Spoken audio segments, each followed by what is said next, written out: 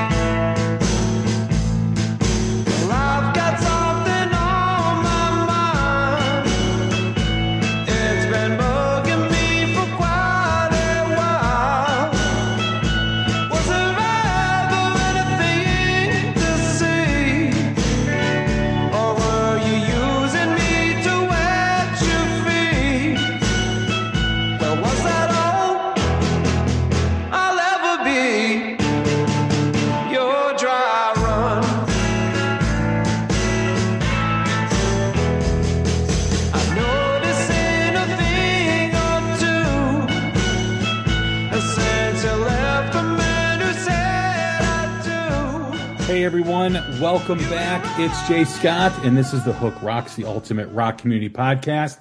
Thanks for tuning in once again. We are part of the Pantheon Podcast Network. You can find Pantheon Podcast at pantheonpodcast.com, as well as social media outlets like Instagram, Twitter, and Facebook at Pantheon Pods. You can find some of my friends that I always talk about on every show, Vinny Appice and Carmen Apice on the Hangin' and Bangin' podcast. Tom and Zeus on Shout Out Loudcast, the number one rated Kiss podcast. Martin Popoff, the rock historian.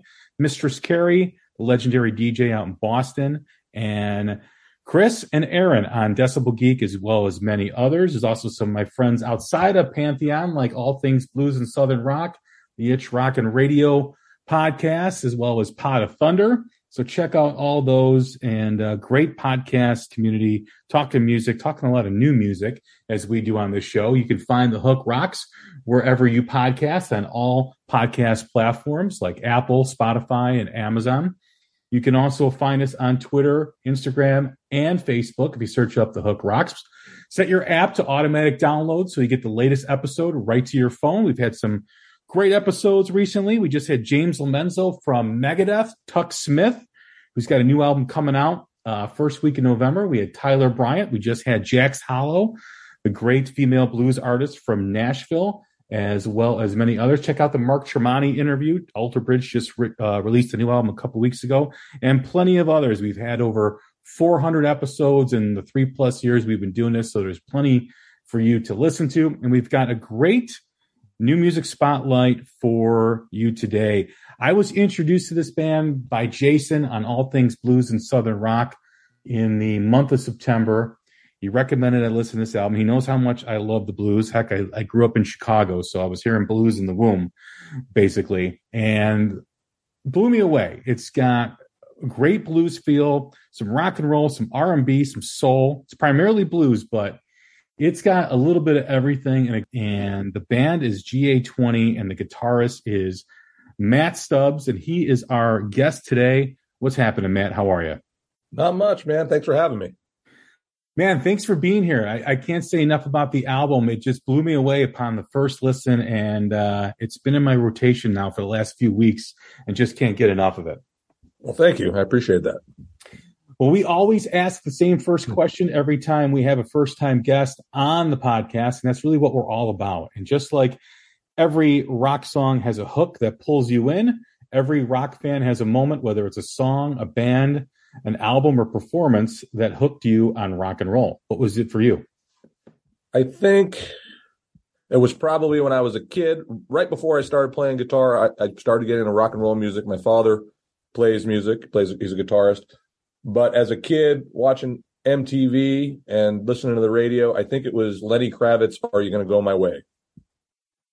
That was a big tune. That was really where I became a Lenny Kravitz fan too. I mean, he had that stuff before that was really kind of cool, but that really drew me in with the video and everything. Yeah, I mean, it was just complete awesome rock and rollness. I mean, that was before I even knew who Jimi Hendrix was. And then my father, very quickly, when he heard me listening to that, and I had the cassette tape, he was like, well, if you like this, you're going to like Jimi Hendrix. And then obviously the next day I went and got some Jimi Hendrix music. And it wasn't long before that I found blues, like traditional blues music. What was your introduction to blues? My father had a band or rehearse every week at the house. He would have gigs on weekends, and he played a mix of blues and early rock and roll, like Bo Diddley, Chuck Berry, Little Richard. And he grew up, his uncle, when he was growing up, was a bass player and would bring him to see all like Muddy Waters, B.B. King, Buddy Guy live. You know, he would sneak him in the club. So, lucky that I have my father to thank for that.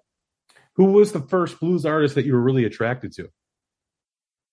Well, I mean, I guess you could say Jimi Hendrix, even though that's more rock and roll, but obviously he was influenced heavily from blues. And then from there, I guess if I think back, it was probably from Jimmy, and then it was Stevie Ray Vaughan when I was a kid, but then Albert King, Lonnie Mack, Albert King, B.B. King, Freddie King, the Kings, basically, like most people that play guitar and get into blues. Those are the first people that you start listening to.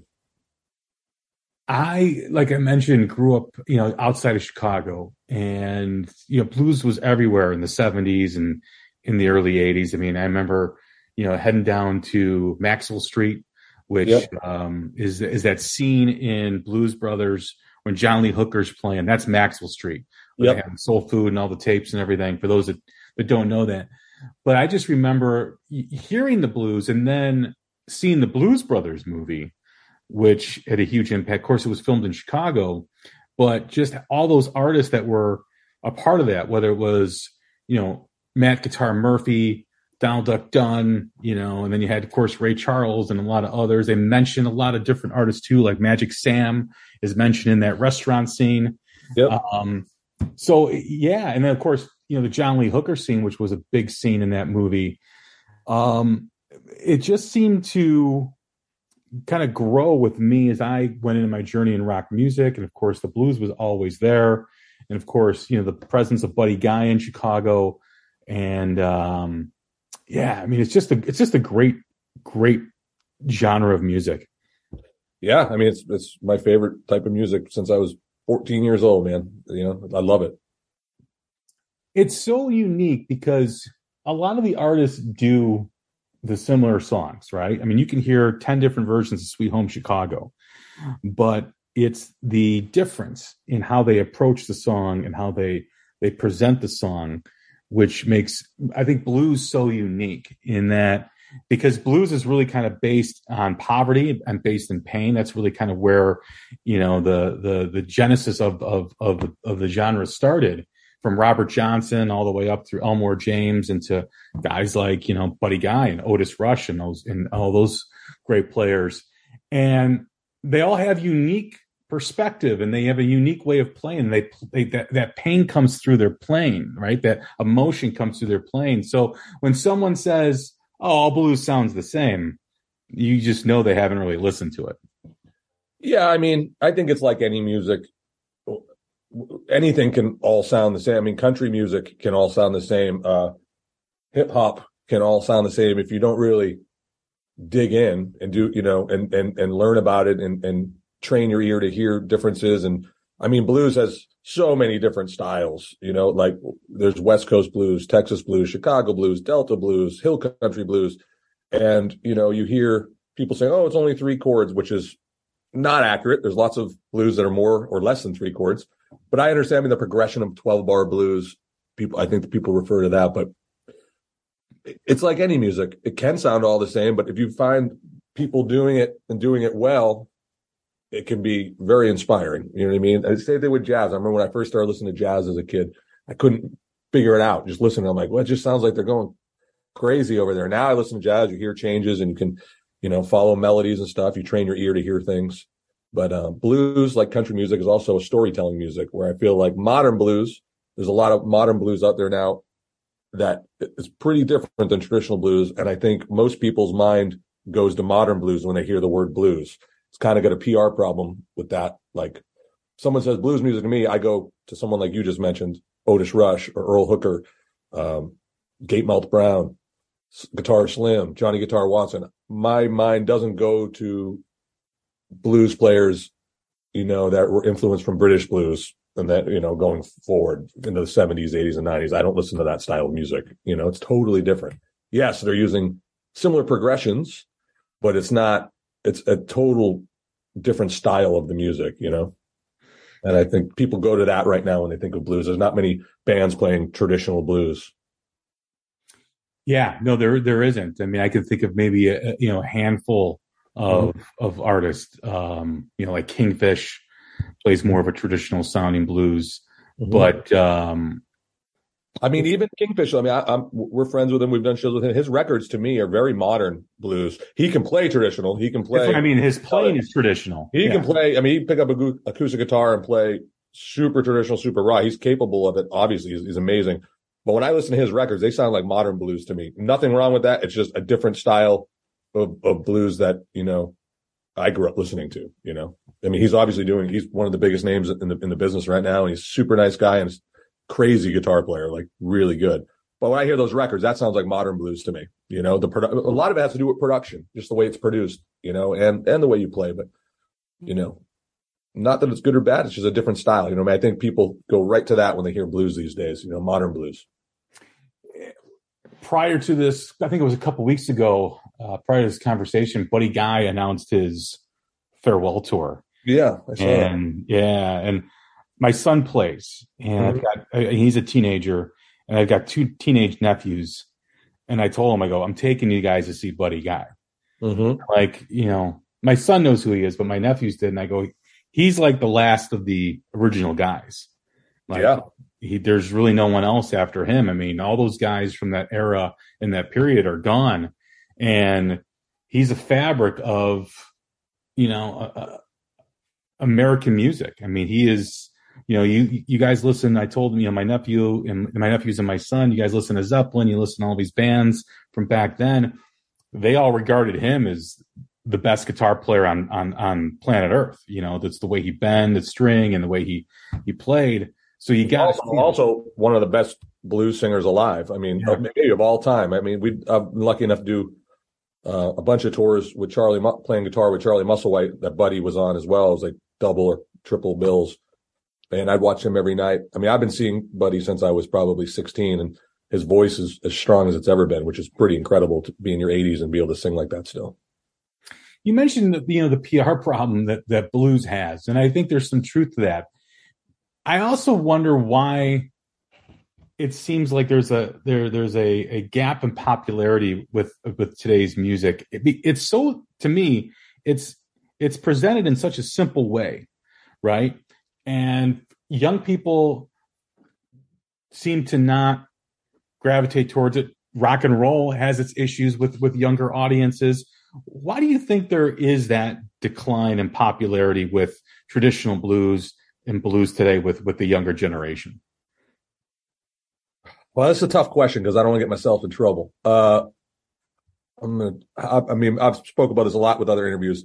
I'll take a step back and say, if you look at other American music, traditional country music, soul music, funk, or garage rock, which doesn't have to be American, that could be British or whatever, or European, but all those things have had a revival in the last 10 years or more, especially country music right now. Blues has not. Like, it hasn't. Like, when I say revival, I mean people making records in a classic sounding way and honoring, that older sound. I don't want to say older or vintage, but that's, there's people like Sierra Farrell, who's a country artist right now, and she's making great records, country music. And blues, first of all, blues doesn't really have that. There's a couple outliers that are doing it, but I've yet to see many that take it the next step to, I don't want to say mainstream, but to bigger audiences outside the genre itself. Like country to me is doing it right now. Traditional country music, there's tons of young up and coming people making classic sounding records that are getting on other style festivals. They're getting on just music festivals and they're going performing and they're getting big. Charlie Crockett's another one that comes to mind. He's blowing up. He's playing traditional country music. His records sound classic. Blues hasn't had that. Why? I don't know. I don't know why. I don't know. That's why we started this band, and when we make our records, we're trying to do that. There's a few people doing it, but not a lot. And I think the word blues scares people. Like I said, it's got a PR problem. You say blues, people automatically go to their dads in the garage on the weekends playing, with their New Balance sneakers and a bowling shirt. No offense to anyone who wears that, but they don't think about Buddy Guy in the early 60s just, exploding on the stage and Jimi Hendrix canceling gigs to go see that guy. They don't know. They haven't been exposed to it. And I think there's been a lot of records made, put out by blues labels, and the production on those sound modern and they sound like they're influenced from classic rock. They're coming from that angle. Nothing wrong with that. That's cool. There's some of those records I like a lot, but does not sound like the blues that I listen to, and the blues that I love. It's this different style, and the blues scene has really been populated with that. Like I've been playing with Charlie Musselwhite for almost 15 years. I've played most of the blues festivals in the States and in Europe. And a lot of those festivals are filled with those bands. And very rarely do I go and see a band playing straight up traditional blues. There's not really many people doing it. I mean, if you go to Chicago and you go to clubs, that's happening there, but on the mainstream, it's not. And I don't know if it's that labels don't want to touch it, because we started this band in 2018. We've put out 3 full lengths, 2 EPs, and we're with a non-blues label. We're the only blues act on our label, but they do like soul music and they're tapped into the vinyl community. So since day one, we've been feeding that crowd and trying to, stay relevant with the blues scene as well, but trying to get opening slots or on festivals that aren't blues, and when we play, people come up to us every time and will say, "What kind of music was that? What is that?" And we're like, "It's blues."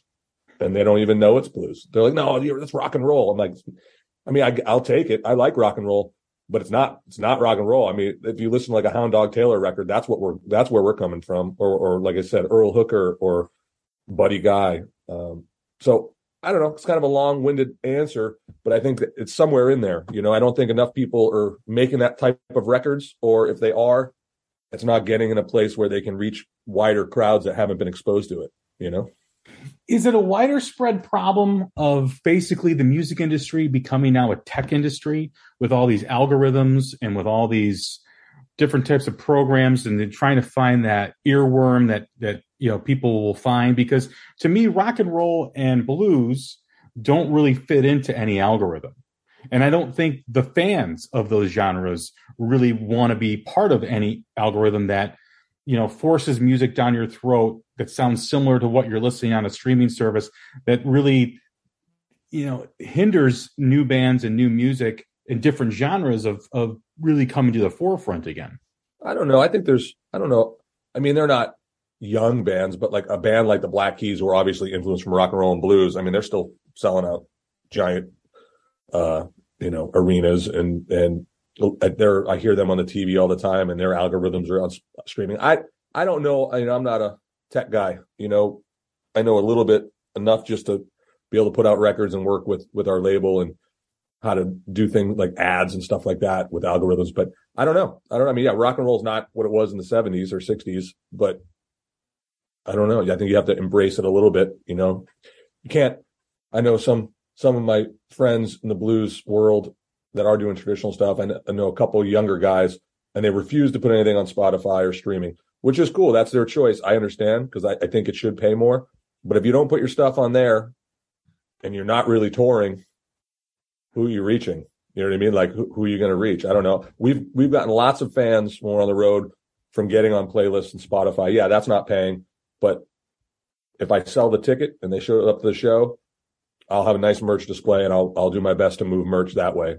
And the same thing with not streaming, but like satellite radio.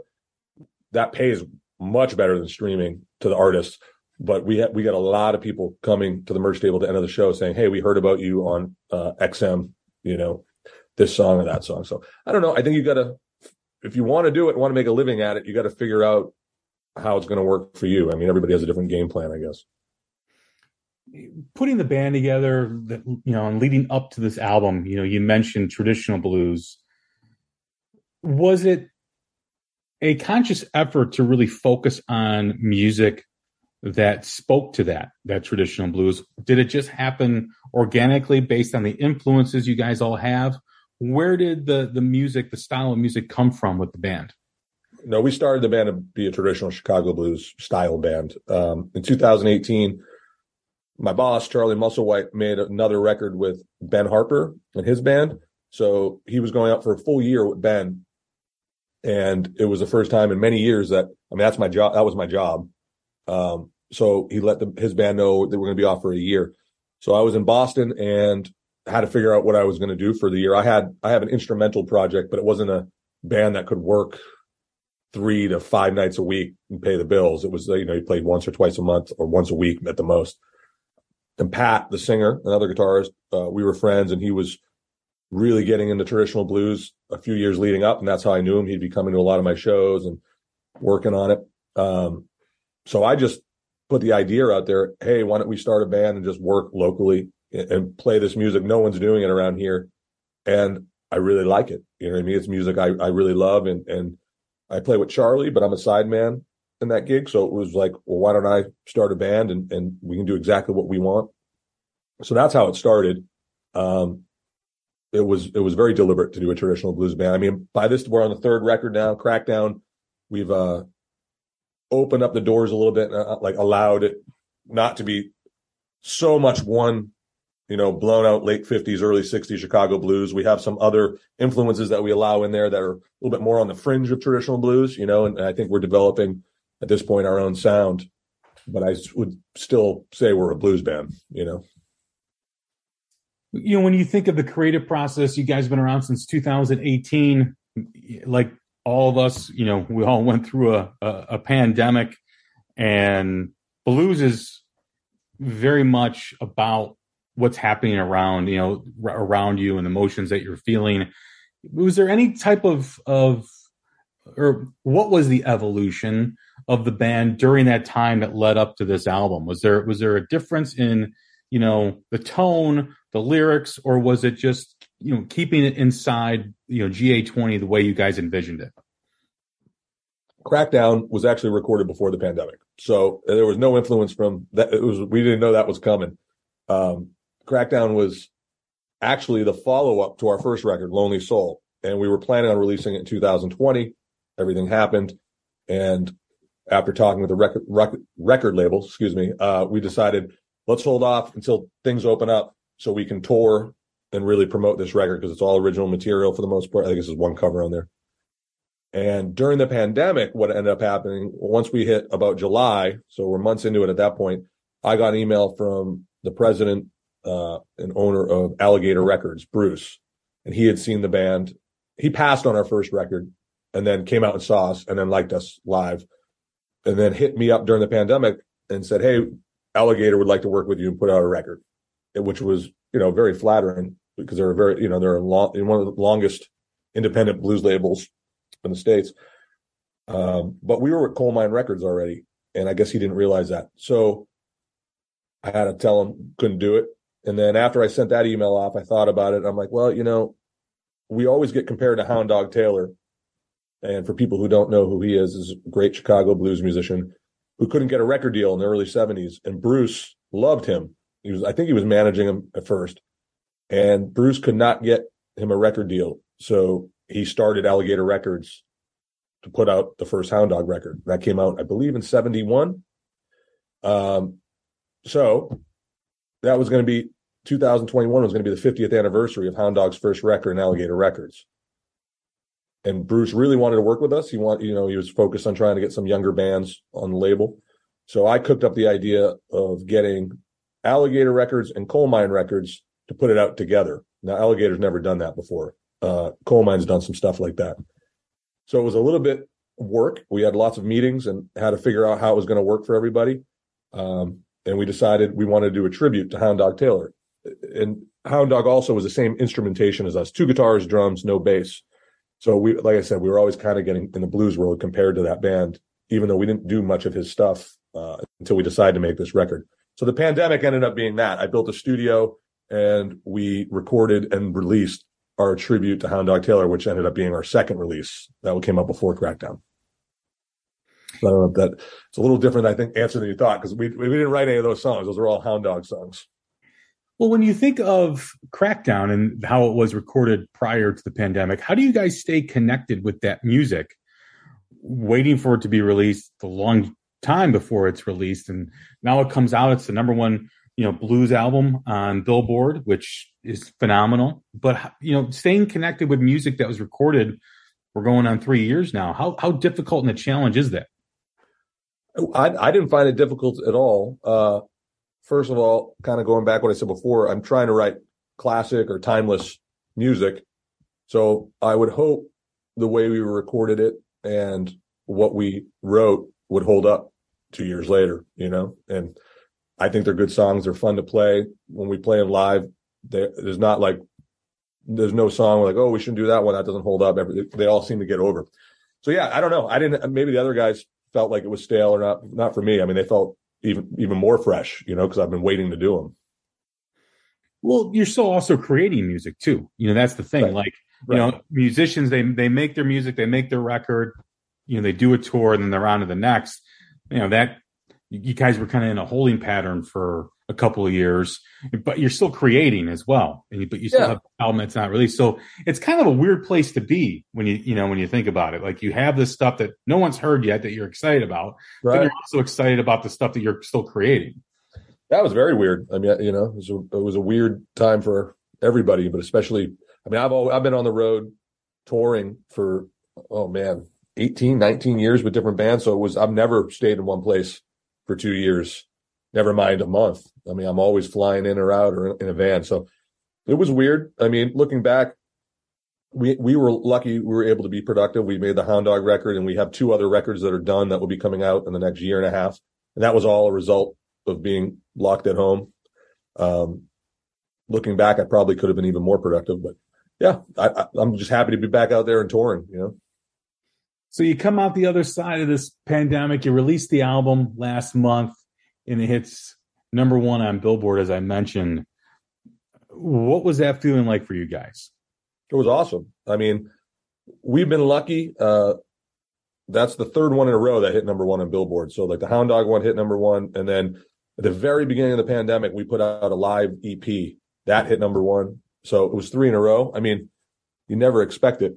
So when it happens, I mean, for people who don't know what Billboard is a result of sales and streams. So like when it comes out, if you hit number 1, it means the sales were the highest, which was pretty cool. As far as, this album and the success that it's having, have a lot more doors opened up for you guys too, a lot more opportunities. Yeah. I mean, when you're in it, it feels like it's moving a lot slower. Like if I step back and be like, oh, we started the band in 2018, we're in 2022, and I look where we're at, I wouldn't have thought we'd be here. But when you're in it and doing it every day, like I handle a lot of the business stuff, and I'm also in the band touring all the time, you always feel like, oh man, this is taking a while. You know what I mean? Like I feel like we should be even further. How we get further? How do we get bigger shows? How do we get bigger support? Blah, blah, blah. But it's just because you're in it, and it feels like every step up, there's a lot of work to get that step. It's not just, we're definitely not a band where it's just falling in our lap. The thing that probably came the easiest was our record deal with Coal Mine. I sent the record, they liked it, we had a talk, and we were with them. Everything else has been definitely lots of hours to get everything moving forward. A lot of artists, a lot of new artists are always, I think, kind of struggle with that too. They want the success. They're in that grind. They're doing the grind, and they want that success right away.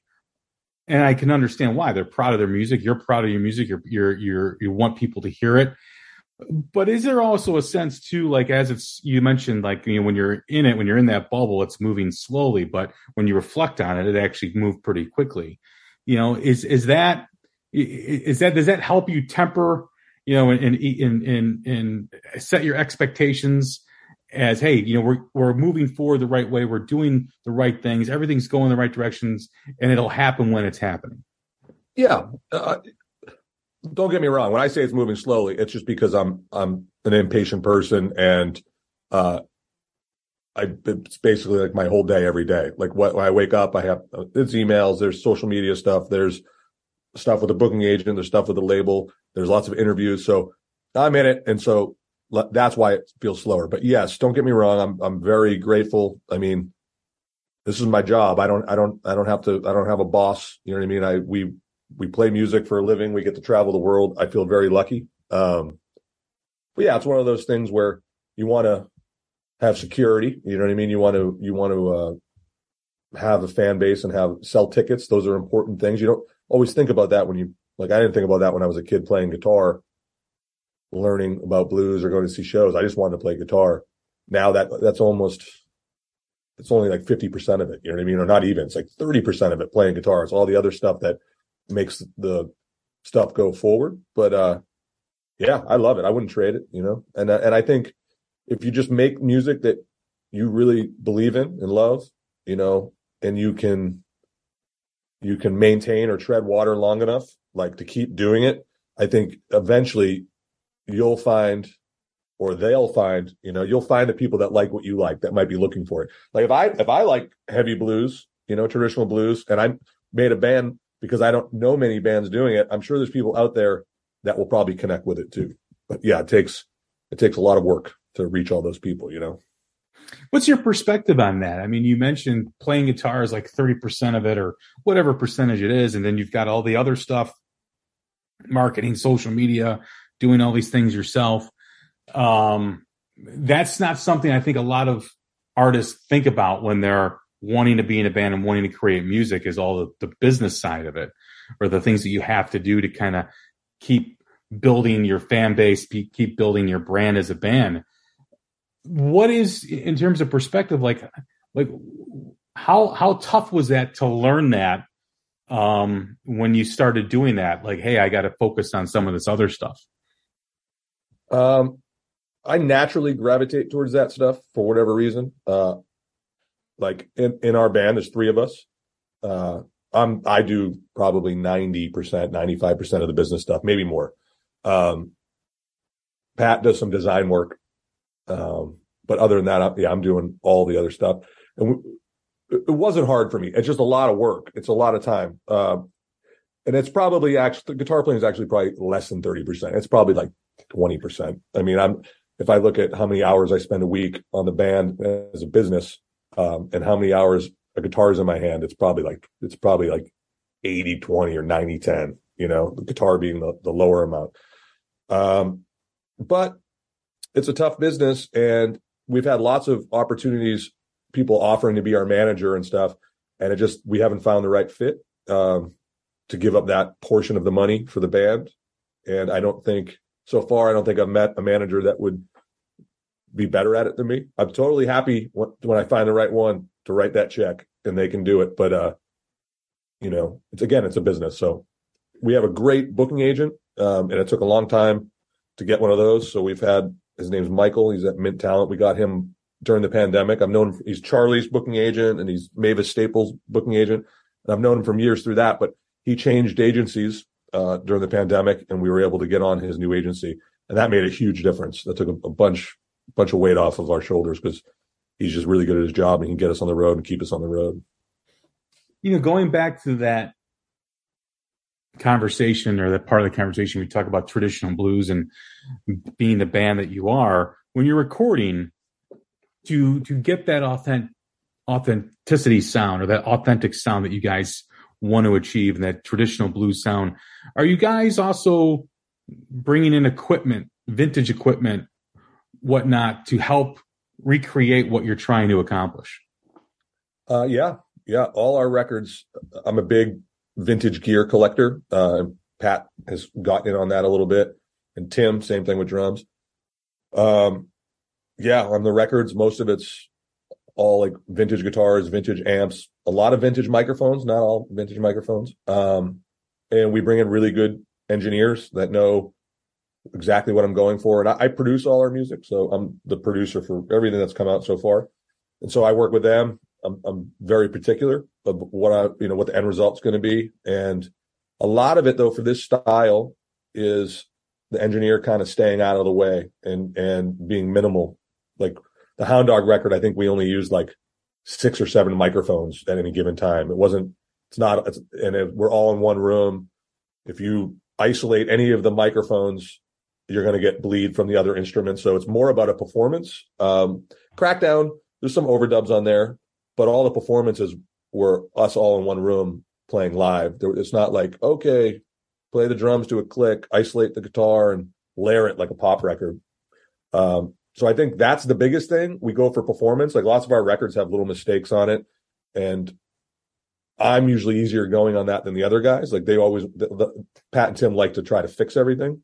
Not everything, but they like to listen back and get back in there. And most of the time I'm listening to the performance and I'm like, is the performance good? I don't care if you hit a bad note there. Like, how's it feel? Is there energy in the room? Are people going to connect with this?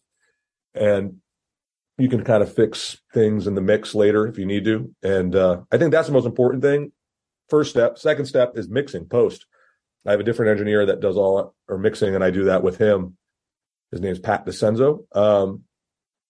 And then that's the real like massaging it and really getting in there and making sure, because we don't have a bass player, making sure you got enough low end, what instruments creating the low end, because you don't have bass. Is it a kick drum or a guitar? And then, really staying focused of what the concept is, to me, I want to make a record that is a full album front to back. You put it on and it's not all over the place. It's like a concept. It's about the songs and it works together. And I think we've done that. I think Lonely Soul has a sound. I think the Hound Dog record totally has a totally different sound, but a sound for the record. And then Crackdown is somewhere in between, I think, even though it was recorded second. Aren't those mistakes, if you want to call them that, or missing notes, isn't that part of that spirit of traditional blues? Yes. I mean, not just blues, but jazz, soul, rock and roll. I mean, early Beatles records, they have mistakes on them. I mean, they become not mistakes, though. They become just part of the song, old blues records, man. I remember, I backed up a lot of harmonica players through the years, other than Charlie, but guys that like Little Walter is a god to most blues harmonica players. And so you have to learn all these guitar parts to back them up. And so many of those songs have quote unquote mistakes, meaning like the progression changes, one bar it's off, or the vocals come in early or late, or on the verse, they're different the second time around. So technically when you first start learning, you're like, oh, it's a mistake. And then you realize like, well, they're just following the singer. Is it a mistake or are they just following him, And all these blues harp players, I remember they would make you learn the quote unquote mistakes. Some are obvious. Some are like, oh, they messed up. Probably should just play it correct, and don't. But there's that like Hound Dog, man. That record's a perfect example of there's songs where you first listen, you go to learn it on guitar, you're like, oh, they messed up. They dropped 2 bars there, but they do it every time. So it's not a mistake, right? It's like they're following the melody line of Hound Dog, and that's the way the song goes. I don't know. It's so I don't know if it's a mistake, Weird. Do you ever write a song or demo a song and say to yourself, I need this piece of equipment to make this song what I want it to be? Yeah, sure. I think I have most of the stuff I need at this point because I've been collecting for years, but I'm always buying amps and guitars and for the Hound Dog record, a good example of that was, Pat didn't really play a lot of slide guitar yet, and we decided to do that record. So he had like 3 months to like learn all the Hound Dog style slide playing. But Hound Dog used a really particular guitar. He used an old Teisco, or they call it a Kingston. It's like a cheap Japanese guitar from the 60s. So leading up to that session, we bought maybe 5 or 6 of those. So we were just searching for them on Craigslist or on reverb.com or eBay or whatever. And we were just buying them like every week. He'd buy a new one or I'd buy one. And we would just during rehearsals, listen to Hound Dog and then put it through the amp. And we bought similar amps that they were using. So in that case, that record especially was like, we all bought different shit for that record. Luckily, it wasn't very expensive stuff. You know, it was like $80 guitars or something. What's next for you guys? I know you guys have some tour dates coming up. I think you're going to Europe here. Yeah. What I know I think there's like 10 remaining dates in the US or something like that. We just finished a 5-week tour, like coast to coast, with 2 of our label mates, the Monophonics and Kendra Morris. And then we had about a week off. And then this weekend we have a couple Northeast shows in Massachusetts and Philadelphia. Then we go to Europe all of November, UK and Europe. And then we come home, take December off for the most. We have 1 gig in Massachusetts. And then in January, it looks like we start back up. I think we're doing a whole Southern tour, and we have a live album coming out probably in March, a full-length live album. Weren't you guys just in Chicago too, like a month or so ago? I think it was like 2 or 3 weeks ago. We were at the Chop Shop on that tour with Monophonics and Kendra, yeah. Yeah, so after I listened to your record, I'm like, man, I got to go see these guys. And you guys had already played Chicago. I'm like, oh yeah. It was one of the best gigs of the tour, man. Every time we play Chicago, it's great. Last time we were there, about a year ago, we were at Martyrs, and that was a good one too. Well, I haven't been there. Yeah, that's a great place. Yeah. Hey, man, it's been a great conversation. Thanks for coming on and doing this. Love the album. I appreciate you coming on, man. Like I said, love the album. Big fan of it, and can't wait to catch you here in Chicago at some point. Cool. Thank you, man. Everyone, that's Matt Stubbs from the band GA-20. Get their new album, Crackdown, out early September. It's on all streaming sites. You can also pick up a physical copy, I believe, on their website. So go check out that at GA20band.com. That's GA20band.com. And check out their store. I believe they've got some vinyl in there, too, as well, for you to order. But it's a great album. Check it out. You'll enjoy it. I'm Jay Scott. This has been The Hook Rocks.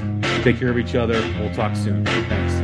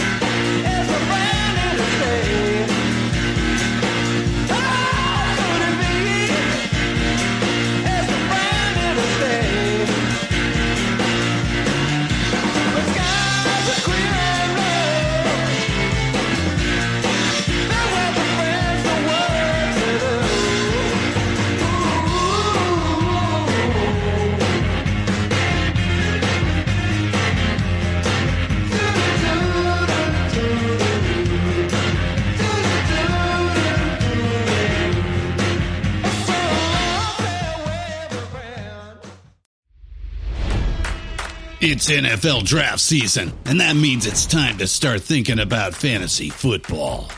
FantasyPoints.com features industry-leading experts and prognosticators using proprietary hand-charted data to help you score more fantasy points. FantasyPoints.com is the place to go for whatever kind of fantasy football you play. Whether you play fantasy football, daily fantasy sports, or do a little bit of everything, Fantasy Points has the meticulously researched content to guide you to victory.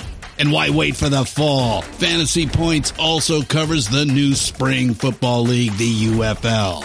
Join the guru, John Hansen, Scott Barrett, Joe Dolan, and other massive names in the fantasy football universe with an exclusive offer. Use code Pantheon for 15% off any Fantasy Points package, including the all-in package with access to every article, tool, and data nugget that Fantasy Points has to offer. That's fantasypoints.com and code Pantheon for 15% off at Fantasy Points. Fantasypoints.com. Code Pantheon. Score more fantasy points.